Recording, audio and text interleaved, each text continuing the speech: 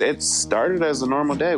What if the truth about the greatest tragedy of your life was kept secret from you? A huge explosion occurred. This is the story of a scandal deliberately buried in the chaos of the Iraq War. What really just happened? Listen to NPR's Embedded podcast and its latest series, Taking Cover.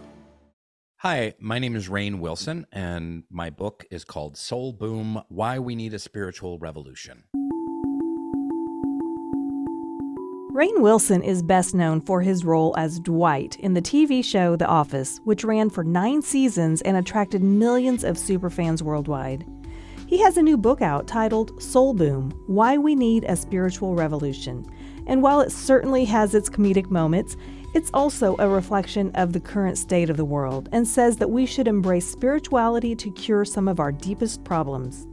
I recently spoke with Rainn Wilson about the roots of his own spirituality and why he has hope for a better world. I'm Beth Golay from KMUW Studios, part of the NPR Podcast Network. This is Marginalia. Can you give our listeners a brief description of the book? Do you have like an elevator speech or how you pitched it? Yeah, that pitching the book, summing it up is a little bit difficult, but I say in SoulBoom that I'm throwing a lot of spiritual spaghetti against the wall and we'll see what sticks. So it's asking a lot of probing questions about our spiritual reality, both on an individual level and on a societal level. And can we use spiritual tools to affect transformation, again, both personally and socially? You introduced a concept early in the book, and I immediately found myself talking with friends and running partners about, the two 1970s shows that, quote, illuminate the two spiritual paths in front of us, the personal journey, which is illustrated by Kung Fu, and the spiritual evolution of the species, which is illustrated by Star Trek. And it's not fair to ask you to generalize a concept that you touch on throughout the book, but can you briefly speak on this? Yes, so as with most things in my life, I always bring it back to television. It's my favorite medium and one that I've made a little career in. So when I was growing up, raised by my RCA color television in the 1970s, my main staples were watching Kung Fu and Star Trek. They were my two favorite shows, besides all the comedies. Kung Fu is about Kwai Chang Caine, who's a Shaolin monk who's been kicked out of the monastery, and he's gone to 1880s Western America. So he's in the cowboy world, cowboy lands, Western lands, and he's looking for his half-brother. And as he goes along his way from town to town, he encounters a lot of racist cowboys and ends up kicking their butts and falls in with people who are struggling. And he gets to share his Eastern wisdom and his love and his kind of Buddha, Christ-like consciousness with them, with occasional bouts of butt kicking along the way. And I compare this television show to our personal spiritual journey that you and I, and everyone listening, we go through our day, we deal with resentful people and unhappy bosses and mean folks that cross our paths. We're trying to become better and better human beings. We're trying to kind of radiate and use spiritual qualities such as kindness and compassion and love and honesty. Sometimes we succeed, sometimes we fail. We struggle and we seek to find transcendence. We seek to find serenity as we go down this path. And that's the Kung Fu path, right? So the other path is Star Trek. And this is the part of spirituality that I think people don't consider as deeply. People in Western culture kind of view spirituality these days as something that affects kind of personal transcendence and serenity that allows us to, find meaning, to reduce our anxiety. It's meditation and yoga and stuff like that. So the other aspect of spirituality really has to do with societal change. And in Star Trek, it's a perfect example because, yes, it's all about technology and science. But when you dig a little deeper, what's happened in Star Trek that has allowed them to boldly go seek out new life and new civilizations is that on planet Earth, there's been a terrible war, World War III. And out of the ashes of that war, humanity has finally united. And in uniting, they have solved racism, they have solved sexism, They've solved income inequality. They've solved climate change and environmental catastrophe. And through the benefit and advent of science, they're then able to go to their higher calling, which is finding new civilizations and interacting with them. So when I was a kid in the 70s, we always used to talk about world peace. Like we would write essays on world peace, and beauty contestants would talk about world peace, and scientists and Nobel Prize winners, politicians. Nowadays, if you talk about world peace, people just roll their eyes and they laugh at you and they think you're being naive and ridiculous. But there is a spiritual component to kind of social transformation and maturity that I wanted to dig into in the book as well. You know, all of the issues that the people of Star Trek had solved, you write about them, you call them a pandemic, not the COVID-19 variety, but, you know, you write about racism, sexism, materialism, unjust economic extremes, nationalism and militarism, and climate change and otherness. And reading about these back to back to back just felt unrelenting and overwhelming. But you say there's hope? I do say there's hope. And not only that, I know there's hope. And we are in a dark time right now, and we can and absolutely will rise out of it. There may be some very difficult and disastrous times. Remember, the United Nations was born out of, the conflagration.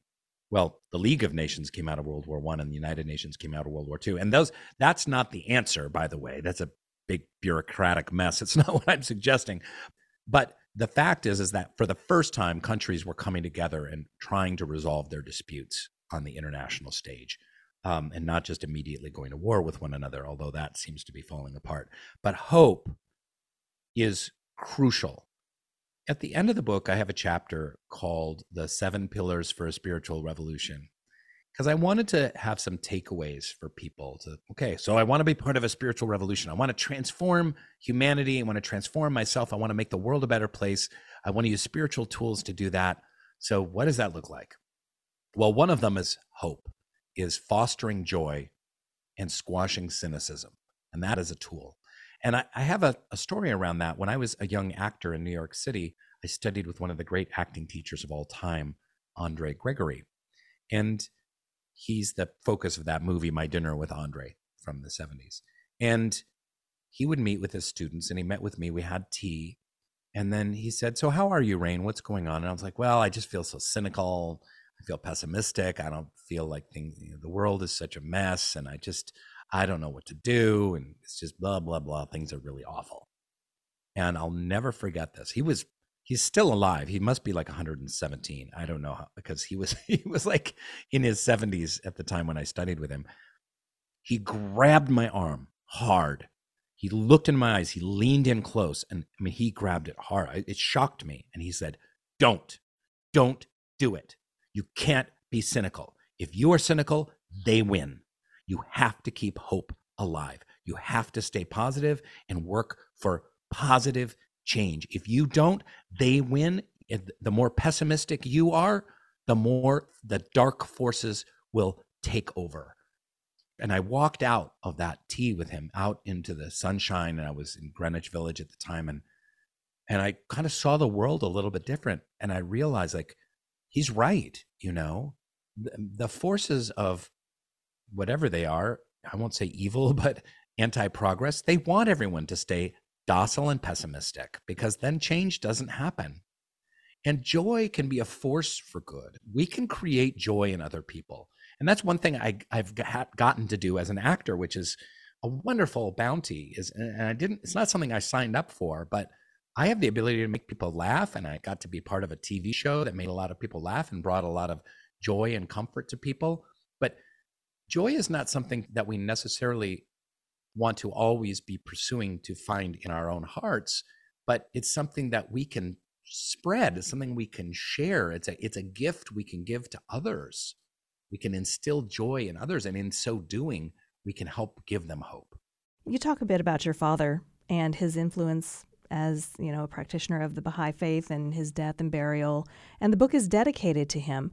Talk to me about your father and how he shaped your spiritual journey. Oh, you're going to make me cry, aren't you? You're going to try me. You're going to do it. You're going to make me cry, Beth. Oh, you drat it. Darn you. No, I always cry when I talk about my dad, and especially how it relates to this book.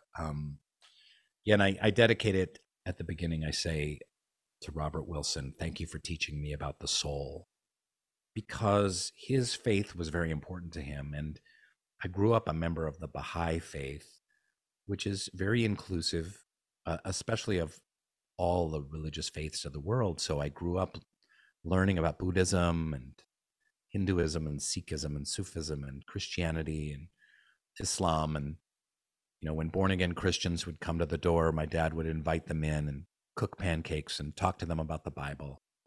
And this is how I was raised, and to be kind of probing these deep, profound, and really important questions. So one of the things that inspired this book for me was the passing of my father, which happened a few months after COVID. He didn't die of COVID, he died of heart disease. But I had a profound kind of what Oprah would call an aha moment when he was on that hospital bed and life had passed away from him. And I saw like little tuft of eyebrow hairs poking out from his eyebrow, and the way his ear was shaped, and his hair, and the mole on his forearm. And I really realized, like, oh, this isn't my father. This is not my dad. This is the vessel that carried my dad, but that is not him. And I said this profound experience that life goes on, that we are essentially, and which is a truth in every spiritual tradition, we are essentially spiritual beings. And we spend a limited amount of time in our bodies, in corporeal existence. And when our bodies slough away, we continue our journey infinitely through infinite worlds of the divine. And that really rang true to me and kind of inspired a chapter called Death and How to Live It, and really drove an inspiration around the entire book. It was surprising that your proposed TV series on the notorious G.O.D. was rejected so fervently, and that it was considered too controversial in this age when almost anything goes on television. Do you still have a hope for the project, or is the notorious G.O.D. dead? I would love to come back and do a show about God. Yeah, so you're referring to me pitching a show all around town called the Notorious G.O.D. about God, and just looking for God and considering God and pondering God. Like, we all know, of course, God is not an old white man with a beard on a cloud. We all know that. We also know that God isn't really a deity, like some kind of Marvel superhero who is able to cast spells on us and find us a parking spot and, you know, do this and that for us. That's not how God works. The concept is far greater than that. We also know that, you know, God must be inexorably linked with science, that there isn't a dichotomy between faith and science, that both can live. You know, both are ways of understanding reality. You know, science is a way of understanding physical reality, and faith and spirituality is a way of studying the other aspects of reality, our internal selves, our consciousness, our hearts. But as I pitched this show, it was very funny. It was rejected all around town. And the one thing I remember from Netflix was like, they thought it was too controversial. And it was like, that word controversial really made me laugh. Like, wait, you've got dating shows with, you know, drunken idiots throwing garbage at each other. And you've got, you know, movies where like 487 people get their faces blasted off, like in John Wick. And like, none of that is controversial at all, I guess. But talking about God is controversial. But that's where we are as a society right now. You know, we have a big chunk of the population, like right now, they're probably rolling their eyes and recoiling at this conversation and going, oh, please shut up about God. Ugh, religion is the problem. You know, it's what's made the world this horrible place. I don't want to talk about it. It doesn't exist. Can't prove it. And then there's another part that views God as very much just synonymous with their particular church or mosque or synagogue or kind of quote unquote religious experience. So, but where's the God in between that? What is the creative force that pulses through all the molecules of this universe and an infinite number of other universes just as grand and mysterious as this one? Like, what is that about? That's what I would love to explore. Some of the things you were just talking about, how God and science must be connected. It brings me to SoulBoom, the religion trademark. Yes. And you fabricated a religion covering the 10 fundamentals of religion and the 11 SoulBoom specific religious concepts, because you got to love a potluck. So you noted that while SoulBoom religion would never exist, it does address some truths that humanity is longing for: purpose, community, devotion, transcendence, and service. And you say that this could hopefully be the start of a much larger conversation. What tenet of SoulBoom, the religion trademark, should be talked about first? Wow, that's a great question and a probing one. Let's just go with love. Let's go with the universality of love, total love, a kind of love that maybe you haven't experienced before, or I haven't experienced before, a kind of a radiant acquiescence and transcendent acceptance of everyone and their foibles and their differences and their frail, feeble, delightful humanity. And how does that love manifest itself? Is there a difference between love and beauty? Isn't beauty just love manifested in a different form? And can the force of love be so powerful that it propels us in service to others? Every religious tradition, every spiritual tradition has love as a foundational aspect of it. And I think if we're going to talk about any universal, that's the central pillar around what everything is built. In the Bible, it says that God is love. Hippies taught us that God is love. So they were bringing it back to the notorious God. And if we were able to have far deeper compassion and far greater love for each other, it's not some hippy-dippy, airy-fairy concept that sounds great at a concert in the park, to mandolin music, or with the right incense being burned and the right crystal in front of us. It's real. When we love our family members, we want to serve them. When they're sick, we will drop anything, sacrifice our lives for them. Well, how do we increase the number of people in our family to include our town, our church, our local community, our county, our state, our country, other countries, our continent, and the entire planet? So that deep, burning love can drive our actions. Baha'u'llah, the founder of the Baha'i faith, says, "Let your heart burn with loving kindness for those who may cross your path." What would that look like if we were able to rise to such wisdom and maturity that our heart burned with loving kindness for people that were crossing our path? Well, that might just be a building block for a spiritual revolution. As I was reading this, I was feverishly taking notes. We're all on a spiritual path. We let overwhelm and resistance keep us from achieving the goals we set for ourselves.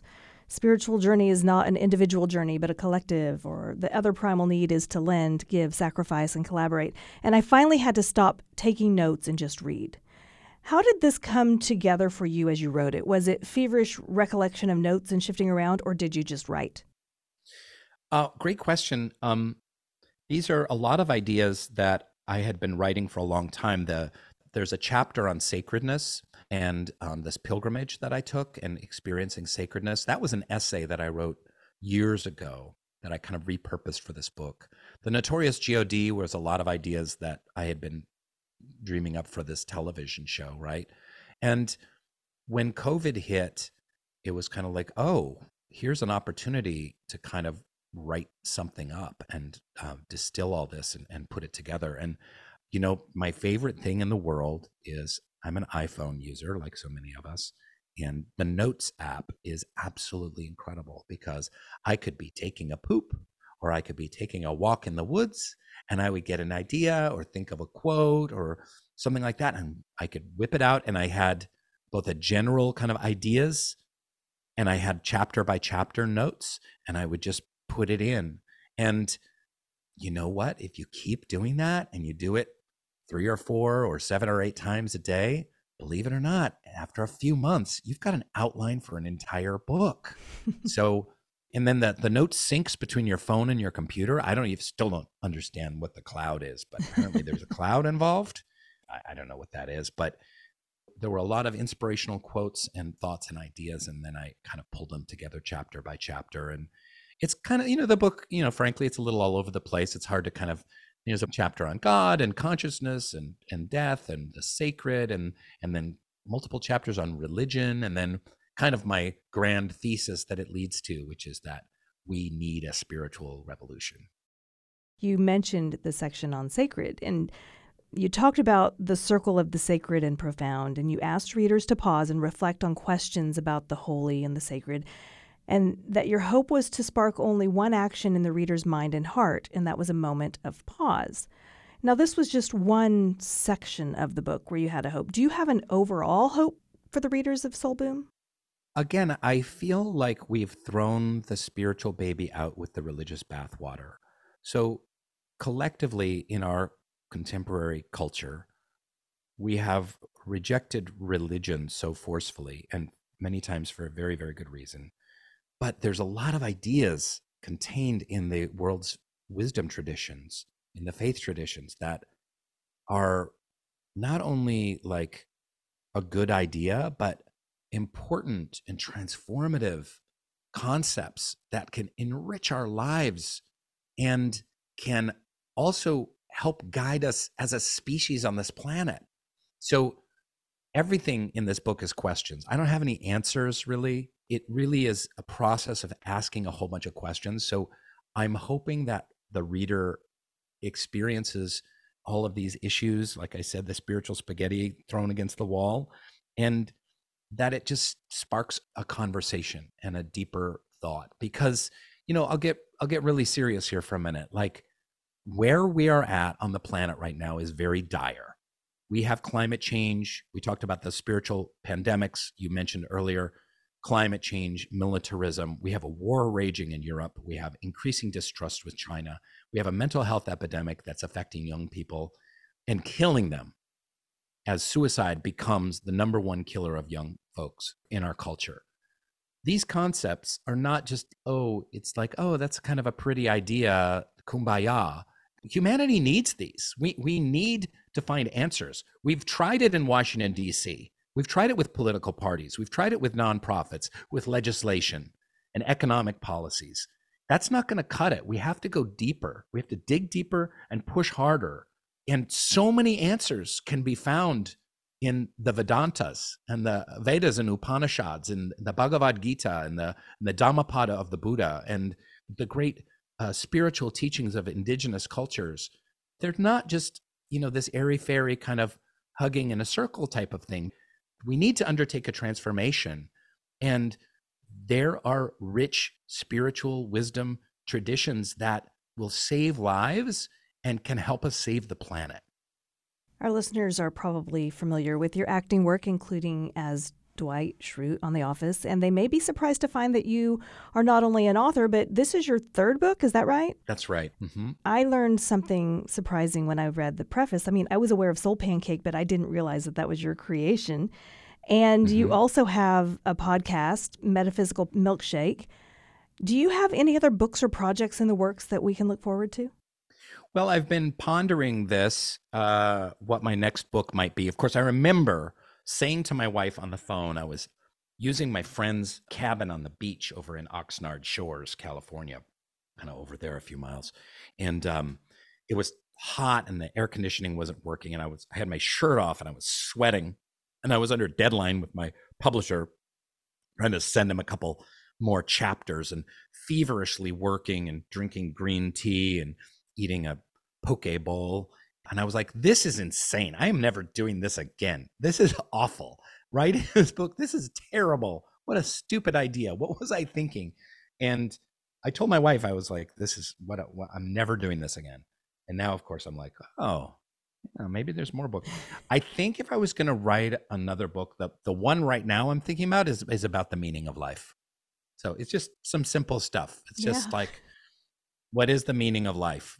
And there'd be some chunks of some SoulBoom like ideas, but getting really specific, like what is the meaning of life? How do we find meaning in our life? How do we create a life of meaning? Because this is, I think, where people are especially hurting right now. The book is SoulBoom, Why We Need a Spiritual Revolution. Rainn Wilson, thank you so much for joining us today. Hey, thanks so much for having me. What a lovely conversation. That was Rainn Wilson, author of the book SoulBoom, Why We Need a Spiritual Revolution, which was published by Hachette. Marginalia was produced at KMUW Wichita and is part of the NPR Podcast Network. Our engineers are Mark Statzer and Torrin Anderson. Our editors are Luann Stevens and Haley Krausen. Our producer is Haley Krausen, and our marketing coordinator is Carly Cooper. This is Marginalia, and for KMUW, I'm Beth Golay.